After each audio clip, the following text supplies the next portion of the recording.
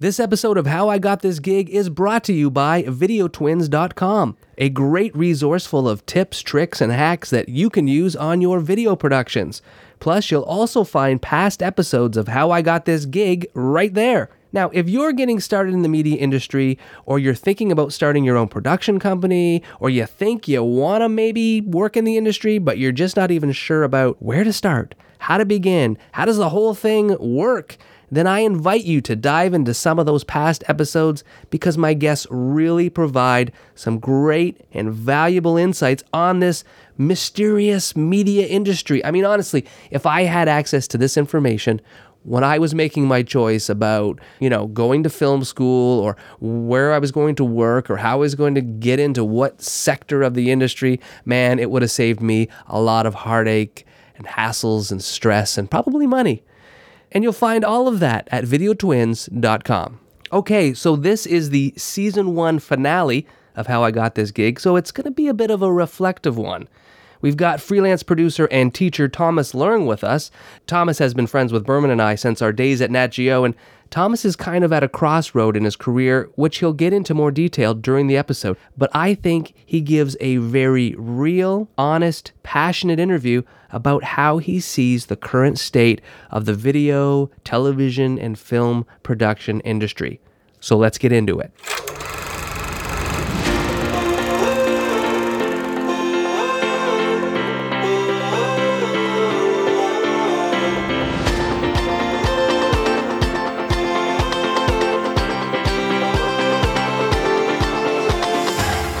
Hello, I'm Dean Rainey, and welcome to How I Got This Gig.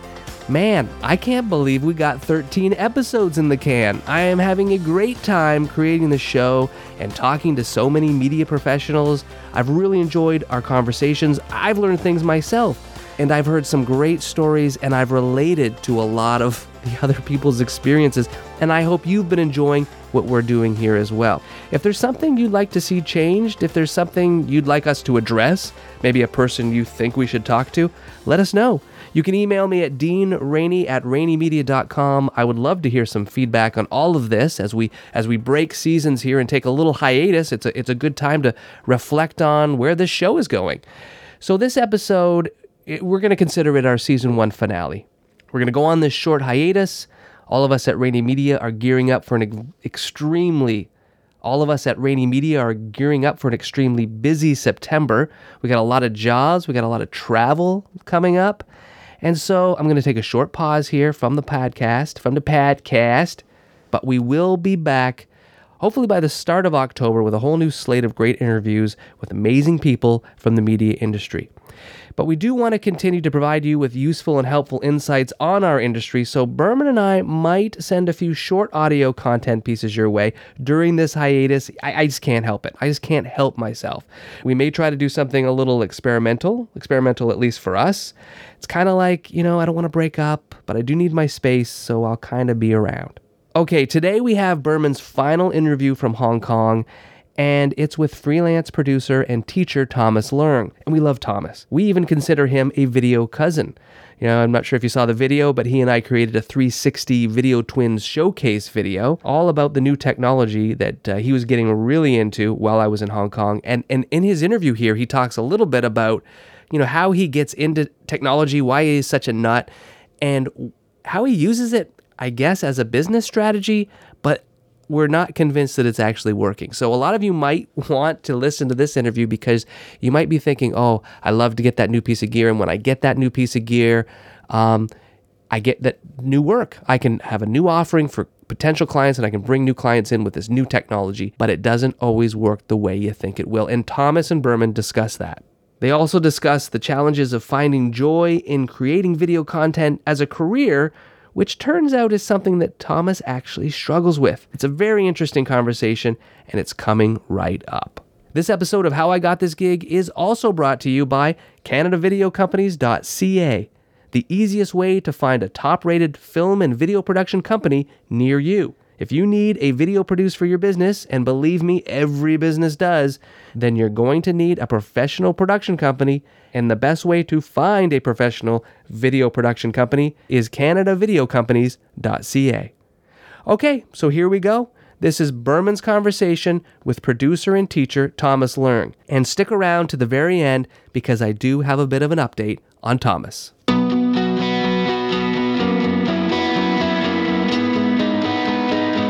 Okay, 咁即係唔使撳嘢啦。唔使㗎啦。 Okay. Okay. All right. So we're here Yes. in Hong Kong. Yep. I'm here with my good friend Thomas Leung, AKA Video Cousin. aka the video cousin. That's right. You guys might have seen him in one of our episodes where we're talking about was it the 360 camera that we talked about? Yes, that's it. With Yeah, Dean. that's right. With Dean. Yes, that's right. So we've worked together for a long time in the past. Yes, back at Fox. Back at days. Fox, right? Before it was Fox, it was National Geographic. Yeah. By the way, just to give our viewers or listeners some context, Thomas is a producer, or at least at the time he was a producer at National Geographic along with myself and Dean. I don't know if he knows this, but to me personally, I felt like Thomas is one of the most talented producers that I have ever worked with. And I always tell Dean, someday he's gonna be producing stuff that's far beyond what we've been doing. And so far, I think he has. To a certain extent. Yeah. To a certain extent. Yeah. Yeah, and where are you We'll get now? to that later. We'll get to that later. So where are yeah. you right now? What are you doing right now? Right now, I'm working for a social media video platform in Hong Kong called Stack. And our main target audience are millennials. And the specific age range is 18 to 24. 18 to 24. Yeah, very, very young content. Right. And stuff that I might not be interested myself, but now I have to produce it. It's a real challenge. Real I can tell you challenge. that. But apart from that, you also have your own company, isn't that correct? Yeah, I have my own like a production house called Cosmo, and we do everything from corporate videos to last year we did a few 360 video projects, and and basically different viral video campaigns and stuff like that. Right. But since I've got the full-time job, I sort of slow down on the Cosmo side of business and focusing on the full-time job at the moment. But it's still there. It's still there. It still survive. Still survive. Yeah. And you also have a third thing. You do teach still, right? Yes. So I'm a part-time teacher at a school here called Hong Kong U Space, and my subject is called Motion Graphics for Presentation, and it's under a course called New Media and Communication. So my subject teach students really beginners stuff in creating motion graphics. So I start the course by teaching them how basic Photoshop works and how Illustrator works. So by the end of the 12 weeks course, they can pretty much create like a simple infographics for a certain topic. Yeah. Out of those 3 jobs that you have, which one do you feel like is the most enjoyable for you? Which one do you like the most? Each job got its pros and cons, but if you're talking about satisfaction, it's definitely the teaching job, because I've been teaching for 4 years now. Now I've got graduates that actually, so after my course they might get into like uni and do a degree course, and I've actually got students that has graduated from unis and now working in the real industry. And seeing them from they don't know anything about the media to where they are now, you really got a sense of, wow, I've did something. I actually changed someone's lives. And that's more than, oh, I made a video. That's true. Seriously, yeah. Yeah, absolutely. A video goes on and then, eventually Yeah, that's it. for You like might a month watch or it something. over and over again on YouTube, and that's it. That's it, yeah. But shaping a person's mind and seeing them succeed is a lifetime thing, right? Because where they are, my students are like early 20s, and it's where anything is possible for them. Yep. Of course, I won't tell them all the nitty-gritty tough life in the media let them industry. figure it out. And I just help them to inspire them and tell them, oh, you might try this and this and that, because this is something that you might not be able to hear when you start working in the real company. Right. Yeah. That's where you are now Yes. with the 3 different jobs, teaching, owning your own company or running your own company, and also working full-time. Yeah. How did it all begin for you? I Like, did you study, or is it something? Okay, back in secondary school, I'm just a regular science stream student. Science. Science, so biology, physics, chemistry, all that jazz. But then towards the end, I've had enough of all those academic stuff, and then I started like fantasizing about the creative industry, and then I decided to study abroad. So I actually leave Hong Kong and went to Melbourne and did a foundation course in art design and communication. That's the first time that I have really study in like a design environment. What made you fantasized about it? But what is it? Yeah. Is it because you love your love for movies, love for television? What was it that made Yeah, I you just want to create stuff like video stuff. video stuff? Specifically video, not music. Specifically video. So I remember I have to do my like A level. So in Canada it might be the GCE, like Okay. the exam that you need to take to enter uni. So at the time I was preparing for my exam, and then I think I accidentally got a cracked version of After Effects and Premiere. Okay. And then I discovered the Alpha channel. And then I started to make animations with it. And then the whole time that I'm supposed to be studying, I was playing with After Effects. I still got that video clip I can show you. Wow. That video actually got me into uni. Really? Yeah. I made like a fake movie trailer called Parallel Universe or something. Okay. Yeah. But you had no training before that. It No was just training. you just playing around with the program. Yes, and I remember back in those days, I was addicted to this TV program on called Movie Magic, and so it's like a weekly half-an-hour program about how different areas of special effects are created in Hollywood films, and I was so fascinated by it, and that's actually how I got me interested in like movie making or creative industry. So apart from this program, Movie Magic, I also regularly purchase this magazine called Cinefix, and it's actually, I have to be honest, I didn't read all the words because I only look at the pictures. But back then, remember, that's the days, even, well, it's the days of DVD, but back then, not a lot of films will have a detailed explanation of how their visual effects are created. And back in those days, that magazine Cinefix is one of the main source of information. So it was like the making of, but in the magazine. Yeah. Right. And I remember I was really fascinated by all those images of like the green screens and all that stuff. And yeah, that got me really interested. And then I want to try to create it myself. And back then, I remember that was 1997. Back then, it was the year where Titanic was showing in cinema. Right. Okay. And so that's Hollywood film. That's one, yeah, that's expected to be stunning visuals. But that's also the year that the Hong Kong film called The Storm Riders. Oh, Storm Riders. Yes. I've seen that's that. actually the first Hong Kong film that uses computer graphics in a really good way, not in a crappy way. Yes. Like that guy actually invested a lot of budget in all those silicon graphics image stations, and that actually looks really good, and that got me really excited. Oh my god, Hong Kong can actually, we have achieved to that level of Right. technical abilities. Yeah.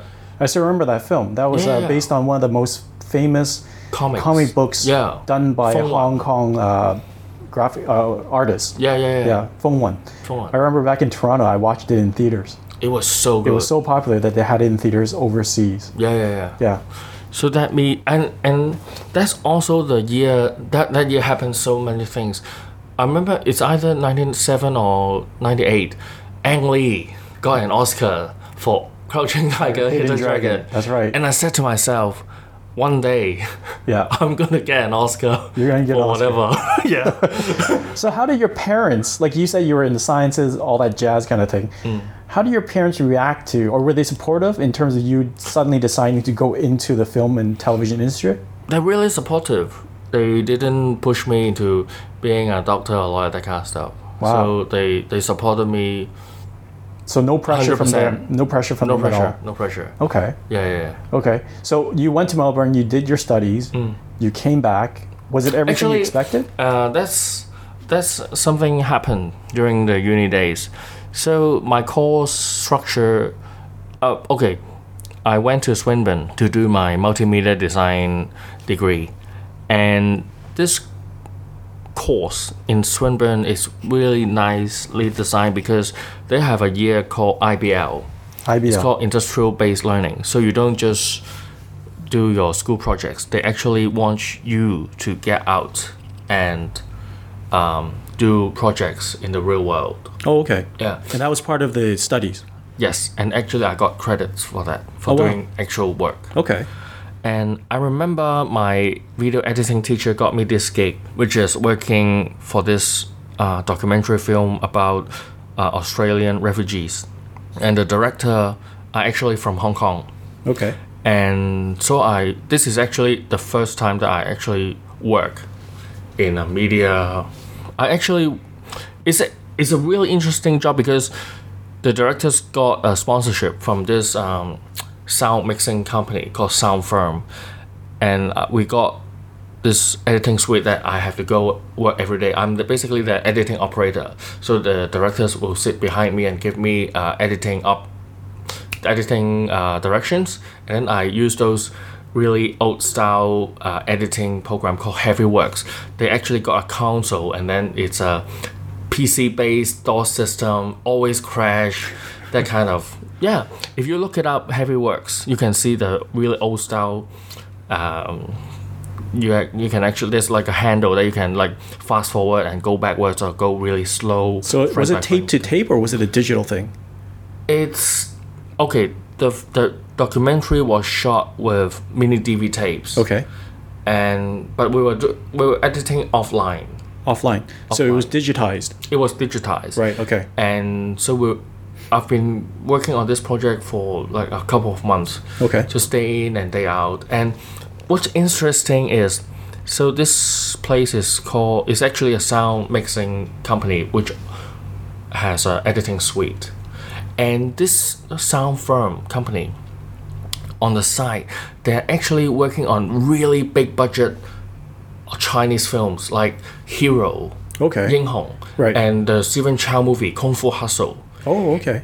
And so many Zhang Yimou films while I was editing my Australian refugee documentary. Well, that must have been exciting for you to know. Every day I will sneak into the mixing theater And watched what they were doing. So where are you now and what are you mixing?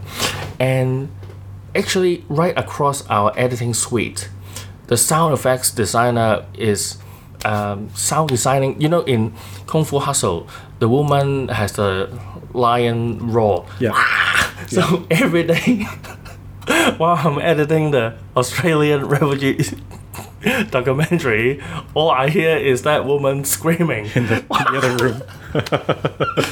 No, but that's the environment that I enjoy working so much. Right.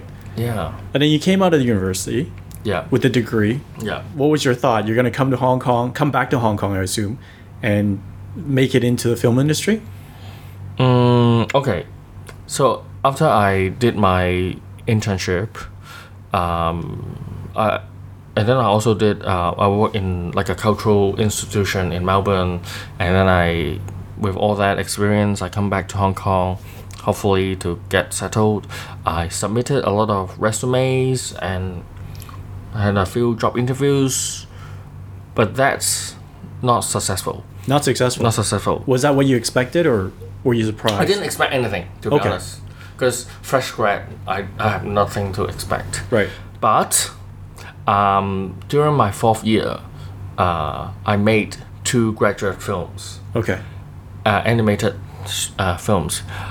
We can have a link in this podcast. Okay. You can watch it. And what I did when I'm finishing the courses, I sent my 2 graduate films to a lot of international animation festivals, and a lot of the film festival like pick them up and then screen them. Oh wow, okay. They are actually traveling around the world, like Melbourne International Film Festival, London, Seoul. Actually, one of the film got into the Tehran Yeah. International Film Festival, but back then there's a nuclear crisis, so I didn't go. Oh, you didn't go. Yeah, actually, I really want to go, but no, I'm afraid. So wait a minute. Yeah. You're telling me you went into film school? It's but actually not a film school; it's a design school. So But when you were I there, did you choose- learn about camera or did you learn about like? Oh, basically they teach you everything. Okay. So they teach you how to make websites, like write action scripts, boring stuff. Okay. And they teach you motion graphics, animation, and there's also the video editing part. Did you ever had to like specialize in anything? I personally specialized in animation. In animation. Yeah, video. Okay, I took the course, and yeah, it's okay. I learned the basics. But your It's okay. passion was in But the I animation. focus in animation. And more specific, rotoscope animation. I do frame by frame stuff. So the style that I do is I shoot real live reference and then I draw on top of it. Oh, okay. Yeah, I didn't use filters. I actually paint every frame. Every and frame. then do the composite thing in After Effects. So when you came back to Hong Kong and started submitting your resume and Mm. your reel, was your goal to find an animation house? Okay, I actually submit my resume to Central, the effects company that did the visual effects for the Storm Riders. Okay. As a compositor, As a compositor. okay. because that job is actually, if I look at it now, it's actually quite boring because you just draw a mask and that's on it. every frame to like maybe pull out a person. Right. That's the job. That's a job. So what job did you I want to finally be a land? visual effects artist. You want to be a visual effects Yeah, artist? back then. Okay. So what was the first job that you landed? Okay, so I submitted a lot of films of my films to different film festivals, and it got into the IFVA Hong Kong, Okay. which is one of the biggest short film and animation festival. That's great. And after I win, I think I got the silver award Okay. that year. And after that, I got a job interview with iCable, one of the pay TV networks in Hong Kong, as on-air promotion producer. Okay. That's my first job, full-time job Full time. in Hong Kong. And so you were there for how long? I was there for a year and a half. And okay, so what I have to do there was I was responsible for a few channels, the kids channel, the Hollywood movies channel, and the entertainment channel.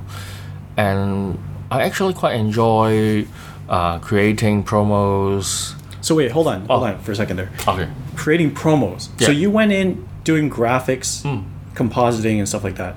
But now you're doing promos. Were you now like did you now become a producer or Yes, junior producer. okay, so when you went in you were a junior producer right away. So not only were you doing compositing, you were actually creating the whole entire video. Okay, so basically, working in an on-air promotion department, you don't create like content like stories. You basically have to promote certain shows. Right. So most of the time, I just look at the program or that movie, and we got script writers writing the script for that promo, and then we just log the shots that we think is appropriate to tell the story, and then together we create the graphics to go with the promo. Back then in that TV station, a junior producer have to create the graphics as well. Okay. Actually, you create the graphics, you do the editing, and you do the sound mixing, and you do the output. So- You do everything by yourself. That was the role of a junior producer, Yes. which means there was also a producer that was writing the scripts for you. Oh, that is script writer. Oh, so there's a script Back writer. So back then there was a script writer and a Yeah. producer together as a team. Yeah. So every promo that came out was responsible by two people. Yep. Okay, and you were the junior producer. So I basically got the script from Yeah. the script writer, and then I worked with the script writer on how to make that promo How to more develop interesting program and visuals and all so that stuff. okay, but that was just one type of promos.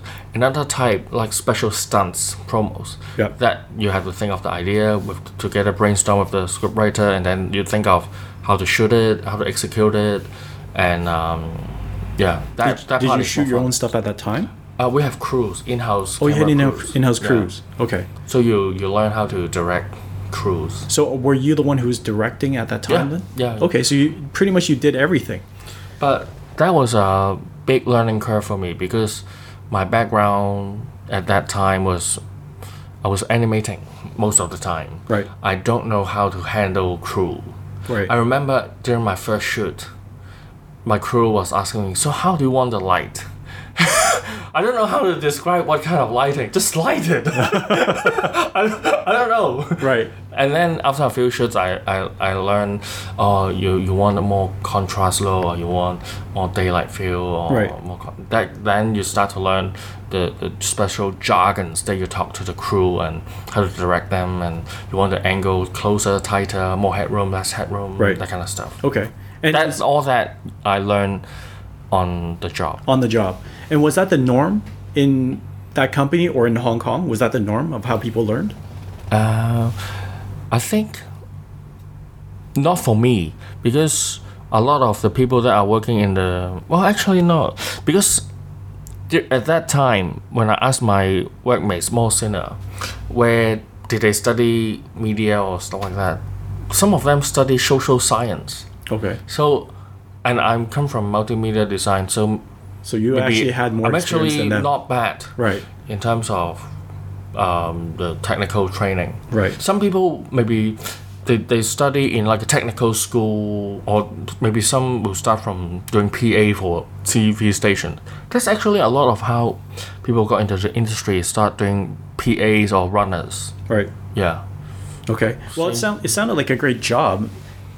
At Okay. what point in time did why you... did I choose to leave? Yes. My- How long did you stay there for before you left? A year and a half. Year and a half. Okay, what irritates me the most was my executive producer is total Beatles fan, and he wants me to put Beatles song in every promos, like Valentine's Day special or this anti-drug competition promo. Want to put the classical music in there. Just can't stand that musical choice.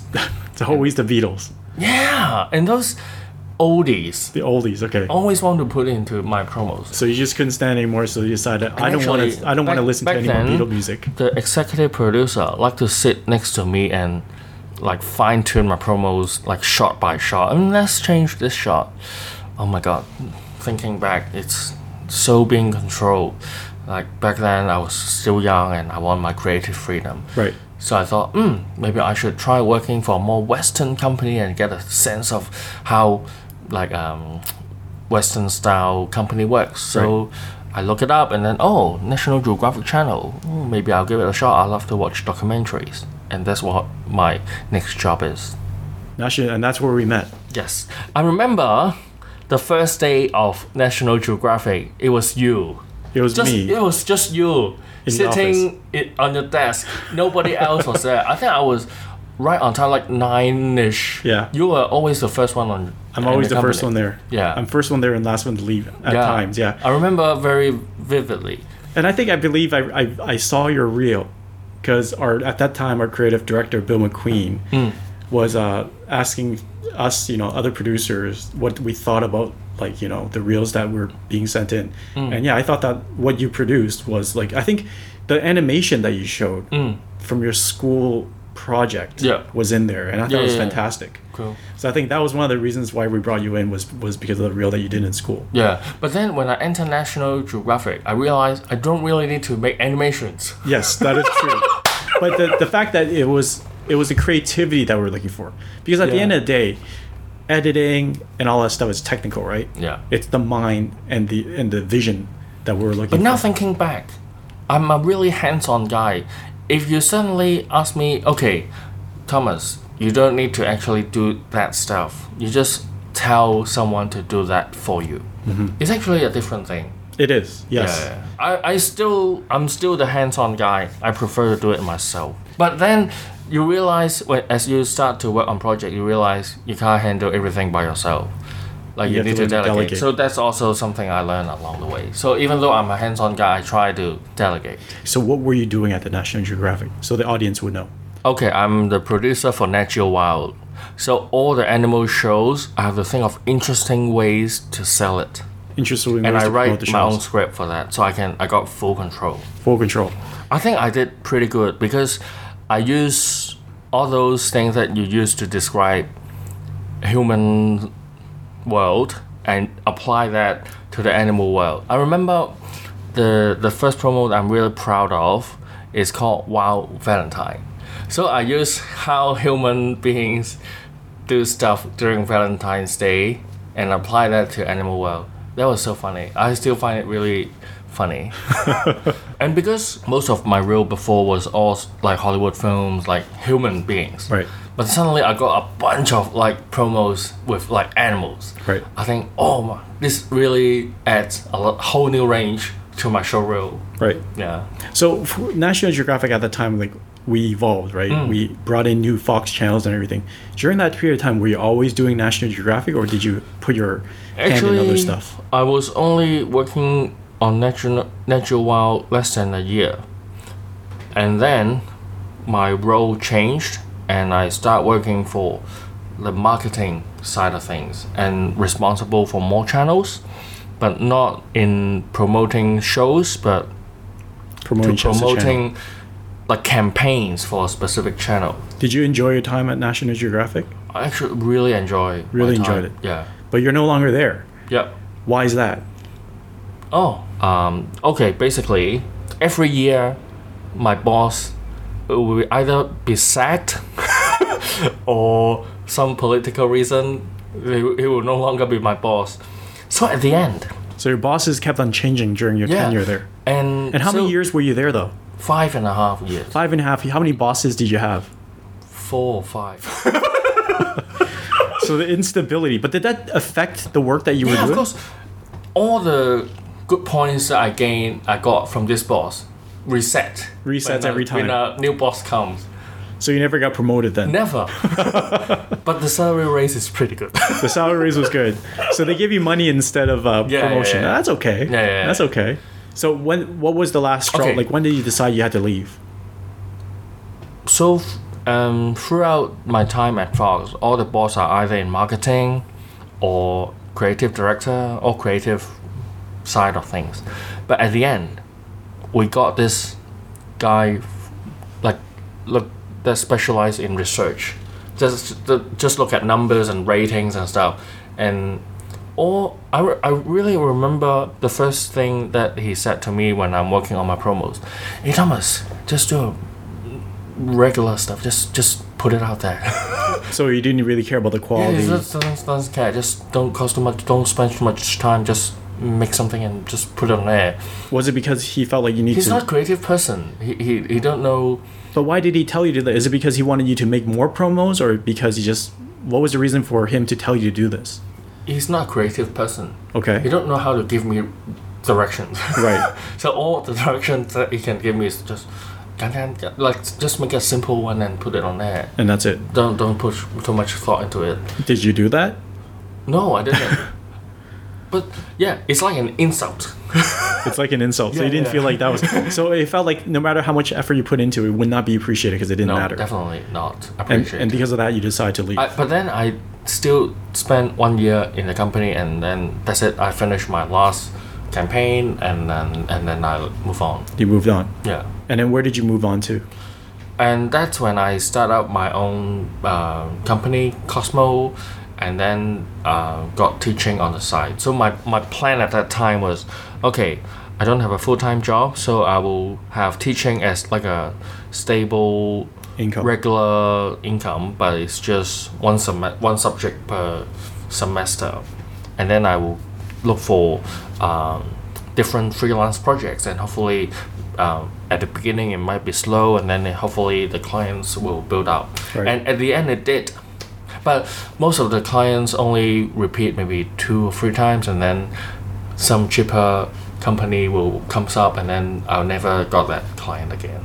Did you ever regret leaving National Geographic? I think 5.5 years in the same company, it's I think it's enough. I don't think I got to learn any more new things. Right. Just So what did you learn moving on to starting your own business?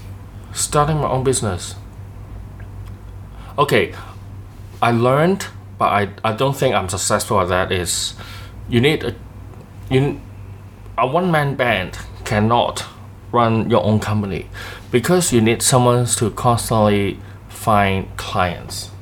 Okay. That person needs to be ongoing, just keep finding stuff, and then another person needs to be working on that specific project. You cannot work on a project and then find new clients at the same time. That's where I fell. So that's where you failed. So you had to find one project and you worked on one and that's it. Okay, I don't want to work myself too hard. I don't want to like burn myself up. So I usually finish a project and then post on Facebook. Hey, anyone needs to create videos? Can contact me. Which means you had to wait for a bit before another project came in. Yeah. And sometimes, what really irritates me was a client might say, "Hey, Thomas, we have a project. Let's talk," and then send me a quotation. Blah, blah, blah. And after I send all the quotations and stuff, oh, sorry, our project is postponed. I'll keep in touch. And usually you never heard from that person. And that happened quite frequently. Yeah, a lot. Yeah. I think at the end I think I make more quotations rather than actually getting a project. Well, that's pretty much that's the norm, the though. reality. That's reality. I remember working in at a an agency, one-man the same band, thing.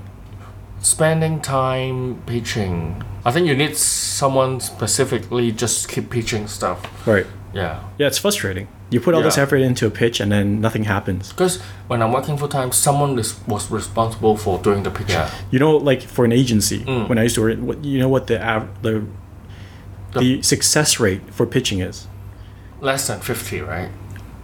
You're talking about 15 to 20%. 15 to 20. Yeah. Yeah. 20% was considered really good. Yeah. So every 10 pitches, you would get 2. Right. Yeah. So I think, okay, the first projects that I got was from ex-Fox people.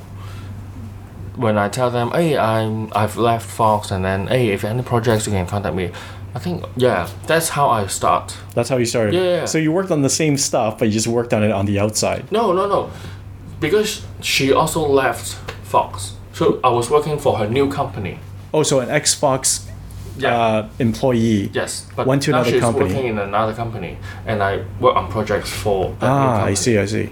Okay. So the contacts from Fox, I met lots of people from Fox that moved on. that moved on and then create their own companies and end up becoming my clients. And Do you still have those clients now? Or? Yeah. Okay. So the most difficult thing about starting your own business is the fact that you have to You need market, constant flow of clients. right? Which is not easy if you're just one person. Yeah. Okay. So now, what would be your ideal working situation? I actually don't mind doing full-time teaching. You don't mind doing full-time teaching, okay? Yeah, the media industry is so tough now. Especially in Hong Kong. Okay, let's talk about at the moment that the job that I'm working now. Right. Okay. Because towards the end, well, I think last couple of years, there are so many video contents on Facebook Okay. that are square formats. Square formats. Yeah, I'm Why not is that? sure. Okay, pages that are like BuzzFeed, that what attracted me was those cooking videos, Top Shot, and then you see the hands like cooking the food. Those kind of contents are so popular starting a couple of years ago. And I want to make that kind of content. I remember you reaching out to me asking about that stuff. Yeah. Yeah. So I want to do my own testing on, hey, what if I create content for different food companies, maybe I can help them to sell more cakes and stuff like that. So I end up, I contact my friend Vanda and her husband, Right. Luca. Yes. They were trying to start this bakery thing. So I pitched her, hey, how about I make a video for your pies? Yeah. And so you get a video and then you can promote your stuff, and then I got content that I can use it as my showreel. Right. And it was a good learning experience Why is that? What did you learn from that? because I actually created a page called Homemade. Homemade. Delicious. Delicious in Chinese. And my plan was putting different kinds of food videos and hopefully get lots and lots of audience like that Taste Mate. It's actually a Facebook page. Okay. And all their food videos have like millions and millions of views. So I don't know, at that time I don't know how they build up the audience. The audience, right? So I just created this first episode Okay. and then uploaded to my page and then I thought maybe for the first video I'll buy some Facebook ads and hopefully attract some audience. So you did that. You bought Facebook ads. I did. I think I spent like 500 or Hong Kong dollars. Hong Kong dollars, and actually the results not that good. I don't know. Facebook ads sometimes are like deceiving. Yeah, and then I remember attracting a lot of like Southeast Asia audience. Yeah. I did get a lot of views, but How many views did you get on your first video? I can't remember. But it chewed up my marketing budget. You know, that $500 really quickly. So because every day Facebook will tell you how much money was spent and how many organic views Right. have reached. But yeah, that's the only video I made. I ended up making for that page. And that's it. The rest I just shared other food page videos. You know, one thing I remember about you when you were in Nacho, even now, is that you were a big fan of like cameras and new technology. You always had these new little gadget cameras and everything. But you were a graphics person. So where did your are you like a cameraman yourself or something, or? Okay, I love to play with gadgets. I've been a gadget fan since I was young. And I remember back in Nat Geo, back then slow motion is a luxury. Yes. You remember I bought this Casio X-Slim camera. I do. I should. And you shot your colleagues like kicking a ball or something, I remember. Yeah. Oh, it's Rohit. Yes, I shot Rohit. like a short film called Revolution. And back then, able to shoot 100 frames per second. It's like, wow! Even though the resolution is only 320 times 240. Right. Not good enough for broadcast. But it looks so good. So you've always been a fan of technology and stuff like that. Yeah. And was that ever something that kind of pushed you towards what you're doing now? Definitely. So, if you have seen the Video Twins episode, Video Cousin. The Video episode. Twins episode with you, starring So- you, Video Cousin. Starting last year, I started to play with 360 cameras. Yeah. I start from the Ricoh Theta S camera, the beginner's entry level, and then I move on to the higher grade, the Kodak SP 360 4K, and end up getting that gig that I have to shoot in Milan Milan, okay. for that showroom project. Because when I was full-time freelancing, I have to look for new products that I can get new clients to attract them to spend budget with me. Right. Because the competition of making videos is too high. Too high. So Every therefore, company is making videos. Every school uni graduates are making videos. well, anybody with an iPhone was making videos. Exactly. So you were But basically not everyone can make 360 videos back then. back then. And that's a niche market to Right. tap into. Which is, it seems like what you're always trying to do is looking for that new thing. Yeah. To get ahead of someone, like making VR content but then But it's a losing game though, because always something else coming out new. It's a very expensive hobby. yeah, I got really I think every gadget that I got in the first month or two, I got, wow, Thomas, you can do that. Let's discuss some potentials together. And does that potential ever result into business? Maybe only one project. And then new models will come up and cheaper, and then the other companies will be built with those equipments, and then Okay, so based on that, for those who are coming out, trying to get into the business and everything, what is the advice that you could provide to them in terms of being able to be, being successful Being successful, in this industry? you have to constantly evolve, looking at what the industry needs. Like, if my company has a research and development team, I'll probably have them look at developing like augmented reality related stuff. Right. That part needs programming, and it's really hot at the moment. At the moment. But the moment. like you said, the Still. next thing might come up though. Yeah. Right. So Like Oculus Rift. Yeah. When Facebook pays so much buying this company, and then suddenly, boom, HTC Vive, so cheap, and then resolution is much higher. And then Oculus Rift has invested so much in this VR goggle. So what is this? Okay, if technology, like chasing technology, is not the key to success, Yeah. what do you think is the key to success for you? I'm not a successful one. You should probably ask Elon Well, I mean, Musk. okay, let's put it this way: you're working a full-time job, so obviously someone hired you because of something. Yeah. You're teaching because obviously you're qualified to a certain extent, and you also do have clients coming to you. What is the key ingredient to Thomas Leung that allows him to continue doing what he loves? Multitasking. Multitasking. Yes. So So it's not the creative.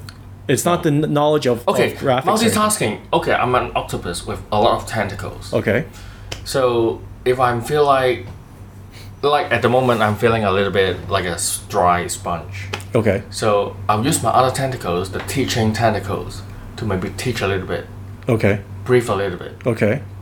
get more creative a little bit, and then learn some stuff. And then at the moment, maybe stop working full time for a little bit, and then doing other stuff.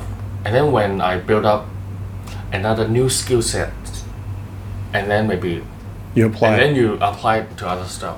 You cannot just put your head into video production. You will fail. You will fail. You will fail. You need to, but because people will learn much newer technology, you cannot keep up. The technology is moving too fast. Okay. So if you're not chasing Sometimes you technology, just have to, okay, I need to pause a little bit. I go teaching. Use what you have learned and teach your kids, which is enough. okay. What you have learned from the industry Yeah. is enough to teach your kids. And on the side, you buy a new 360 camera and learn how the behind works, all that stuff. And then you use that. But because that's new stuff that's currently trending, and you learn that stuff. Because if you're constantly working on like video production, you have no time to learn new stuff. Right. And you need that time, that buffer zone to learn new stuff. When you say new stuff, because we did just talk about how technology is always evolving, and with all the stuff that you've done, you really just get like one job with a new technology. So that's not exactly the way to find business, right? So what is it that like are you learning new skill, or what is it that Okay, last year I actually learned a few new skills. Apart from the 360, which I was so passionate about back that time, Yeah. I thought I can get more interesting projects on 360. Sorry, I don't know what's going on. Just give me 1 second. Oh, sounds like Berman's getting lots of jobs. Yeah, I wish that was the case. I'm just having this Android phone which I don't know how to use, and I can't. Let me see if I can. Hi, Dean. It's not Dean, but let me see if I could actually like mute. I can't figure out this thing. Just give me 1 second here. Okay, here we go. Sorry about that. Okay, looking back, I have actually invested a lot of gear that I end up didn't maybe only use it for a few times. So you never make the profit back. Never. You never break even. But I'm still glad that I did those purchases. And let me tell you what are those purchases. What are those purchases? Okay, 360 cameras. I think they're good. I'm still using it for maybe some when I'm traveling. So it's not for the industry. So what I want to know. Okay. Okay. So you bought all these technology, 360 camera, drones, and everything, but it hasn't actually turned over in terms of profit. But yet you I have. think sometimes you need to invest. Why? If it's not turning a profit, why do you need to invest? Okay, apart from the 360, I also invested a lot in live streaming related gear. I bought those HDMI, Thunderbolt to HDMI converters. I actually bought this broadcast system that is professionally for doing Facebook Live, and you can actually switch cameras, do live graphic switching and all that. I can basically run my own TV station. Yeah. But why? Okay, so you gotta tell me why. I have to be honest. I did get some projects working for South China Morning Post, doing Right. Facebook Live for like big events. Okay. But it turns out doing that kind of stuff, you can't do it all by one person. It's actually a teamwork. You mean you can't run a single channel with one person? You actually need a whole lot more gear, like a proper hardware. And then you need people to suite. run that stuff too. Yeah, I Okay. end up having Shun to work with me on projects. Right. Shun was actually one of my producers on my team. Yeah. So, I actually researched all those about YouTube Live and Facebook Live just by watching different YouTube channels and taught myself how to do YouTube Live and Facebook Live. And I actually got some projects because I was thinking, okay, everyone is just using the iPhone to do Facebook Live. What if I do proper live with proper cameras and you can do live graphic switching? And I figured all that out. I thought, wow, if I got this technique, companies will ask me to like Facebook Live. and have Live. they? Have they? South China Morning Post. Okay, that one time. Actually, a few times. A few times. Okay, Yeah, is yeah, it still going then? Is it still ongoing? Stop. It's Because now I have taught Shun. you have Tashin, so he can do it himself. he can do it himself. Yeah, so yeah. never teach other people then, unless you're a teacher.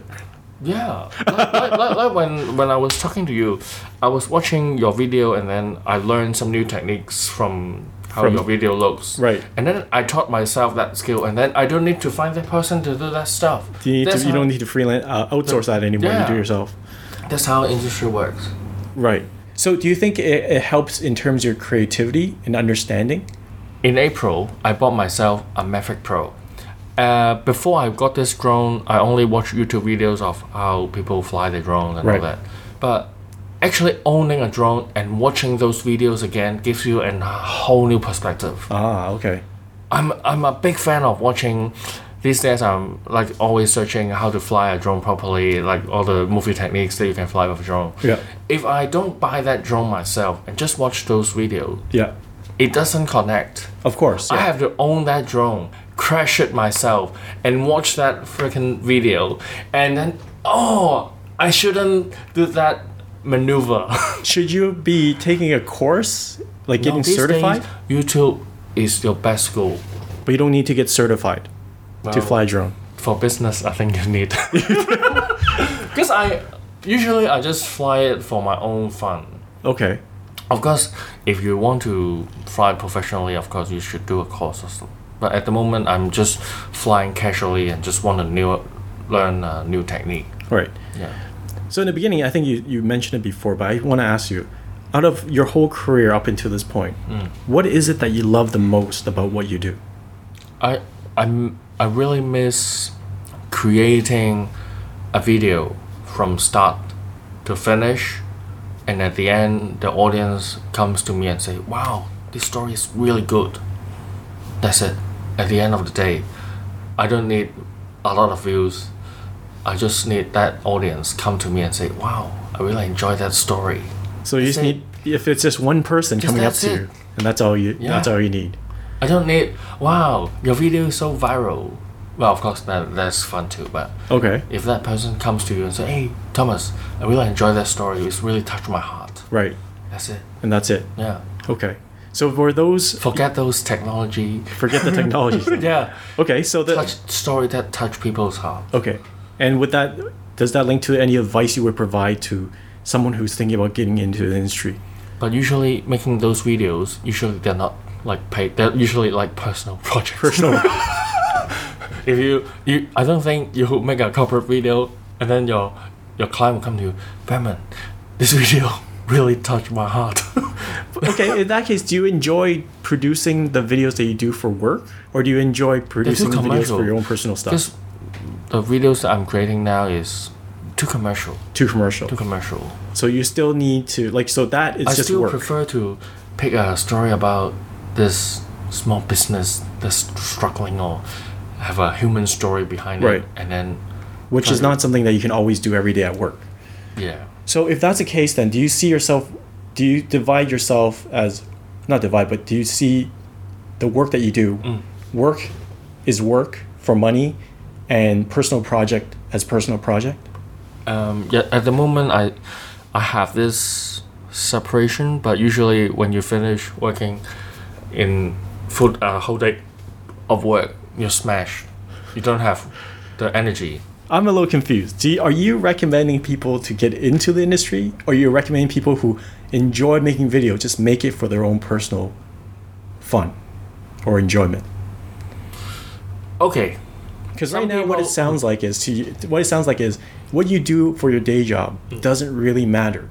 To you, you could do anything for your day job as long as you have the opportunity to produce something for your own enjoyment. Actually, I haven't had the time to create my own stuff because, okay, the current job that I'm doing, it's really demanding. Okay. Because some jobs you can just leave at 6, then you can do a lot of personal stuff. Right. So why don't you get a job where you can 9 to 5 or 9 to 6, Yeah. whatever it is here. But find a job that's like that. I should be looking at that right now. Right now. So all you guys listening to this podcast right now, contact me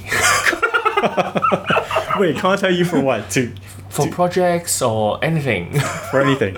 Okay, for those who are out there listening, looking for a great producer in Asia, look for Thomas Leung. Yes. We'll have your what's your company called? Cosmo. Cosmo. What's Yeah. the website? It's a Facebook page called This Is Cosmo. This is Cosmo. Yeah. Okay, we'll see if we can put a link down below from this podcast. Yeah. Yeah. He's a very passionate guy, and if you have a good story to tell, he'd be the one. Yeah. But if you just want to do just corporate work, Find Berman. find the Video Twins, not the Video Cousin. or find Rainy Media. Rainy Media, Video Twins, Berman Lamb, Yeah. not Cosmo. I'm trying to promote you here. Okay. Depends on the budget. Oh, depends on the budget. Okay. If you're in Hong Kong area, Yeah. find Cosmo. If you're in like Canada or other places, North America. North America, Look for Rainy Media. Rainy Media or the Video Twins. Yes. Okay, fantastic. Any last words that you want to give to like our listeners out there? Okay, really feeling this at the moment. For those of you that are working in the media industry, whether you're high up like creative director or executive producer, be kind to people working for you. That's very important. So you're talking to people who actually that have employees underneath them. Yeah, be kind to them, because there's no point being mean to them to do something that you urgently needs to be done. So ask politely. Yeah, even though you really need that, be nice to them. Be nice to them. Yeah, Because someday- that's a common problem of working in the media industry. People are so mean, especially in a really stressful like shooting situation. Mm-hmm. People like when you talk to the gaffer, they're just mean. Maybe that's a Hong Kong thing. Maybe. Yeah, Maybe. it's just Okay. mean, so mean. So mean. Yeah, be kind to people. Be kind to people. Yeah. All right. Well, thank you for. You're By the welcome. way, Yes. for those who don't know, I'm actually traveling in Asia Yeah. You're in Hong this Kong. month. I'm in Hong Kong, but I'll probably be flying over to Shanghai and also Bangkok. And Thomas has been kind enough to set me up for the podcasts, including this one that I'll be doing. So thank you very much. Yeah. This podcast. This brought to podcast you is brought by Cosmo, sponsoring the the Video Twins. recording equipments. Okay. Well, the setup and everything. So Yeah. he's the technician as well for this thing. Yes. Well, thank you very much. It's been a pleasure speaking You're with welcome. you. You're welcome. Again, I personally think you're one of the more talented people that I've ever worked with. Oh, thanks, man. Hopefully you'll continue finding, or you will find jobs that actually allow you to be creative, because I think it's a big waste if people do not use your creativity Yeah, to the I need fullest. to find another job that are more hands-on. Yeah. Well, anyway, thank you so much for being You're welcome. on the podcast. I don't know if you listened to the previous ones, but every time we do it, Dean always tries to Say a joke? No, introduce an interesting term from the field of video and film. Oh, okay. Do you have a term that you've heard, What kind of term? You mean English word? English or even, I guess, even Chinese for those who are listening from Hong Kong? Okay, this one. If you're blocking someone, they will ask, 你食玻璃大㗎? That They say means, "Bodai." So in that, that's Cantonese for did you grow up eating glass? yes, because you're blocking someone's, you might be blocking the camera. Then they'll say, 喂，食玻璃大㗎? Are you What? transparent like glass? Oh, are you transparent? So Did you grow up eating glass? That's very mean. That's why I'm saying, be nice to people. Ah, yes, words to produce television by. Be nice. I think Thomas has got a point here. This industry seems to be filled with a lot of people who think they are doing incredibly important work, but they're not. They're not saving lives. They're entertaining lives, but they're not saving them. And so I think Thomas is right that perhaps, the people of the media industry could use a little check-in, a little self-reflection, and maybe lose some of that self-importance crap that seems to be always bubbling at the surface there, when you're trying to get in or you're trying to find your way in the industry and kind of navigate it around. There's a lot of protectionism. There's a lot of fear there that maybe if we teach people, if we mentor them, then they're going to take our jobs. And I don't think that's the case. I think that there's enough work out there for those that are good at it. I don't feel like I always got the help that I wanted when I was up and coming, but there are a few key people that really had an impact on me and really, really shared knowledge with me and helped me get work and helped me get ahead and helped me get better at my craft. And you know what? To them, I'm forever indebted because they've given me, the tools that I needed to carve out a career in this industry. And I think, we could just use a little bit more of that in the industry. That's all. That's all I think Thomas is saying. And you know what? You don't have to be a jerk. We're all working long hours on here. We're all tired. We're all hungry. Well, not hungry because there's always a craft service table, but we're always tired. But anyways, I think we could all just be a little nicer to each other. And that goes for me too. I can be a little strong. I can be a little straight. I can be a lot abrupt. I can be a little dictatorial while on set. So yeah, maybe I have to be a little nicer as well. Anyways, a little update on Thomas's work situation. As he mentioned in his interview, he was working for Stack Media in Hong Kong, and they were doing tons of great online content, and they were really making a name for themselves. But then just a couple of weeks ago, the company laid off most of their video production and IT staff, and unfortunately, Thomas was one of the ones let go. So there you go. Just another crazy story in this crazy industry, and so that also means that he will be available for freelance work. And he's great. He's a great freelancer. He does great graphics work if you're looking for somebody. So I'm going to put his contact info in the show notes below. Okay, that's it for this week's show. Actually, that's it for the season. Yes, thank you so much for tuning in and listening. I've had a blast doing these interviews and reconnecting with some very talented people that I've had the privilege and pleasure of knowing and working with. And I hope you have enjoyed yourself too, and I hope you've found some value in their stories and what they've learned and what they've experienced. So we're in the middle of a Super Slam September-October, but we are going to be back in about a month's time, beginning of October, around there, maybe a little after, and we're going to have some more amazing guests and more amazing insights on working in the media industry. So thank you very much, and we'll see you then.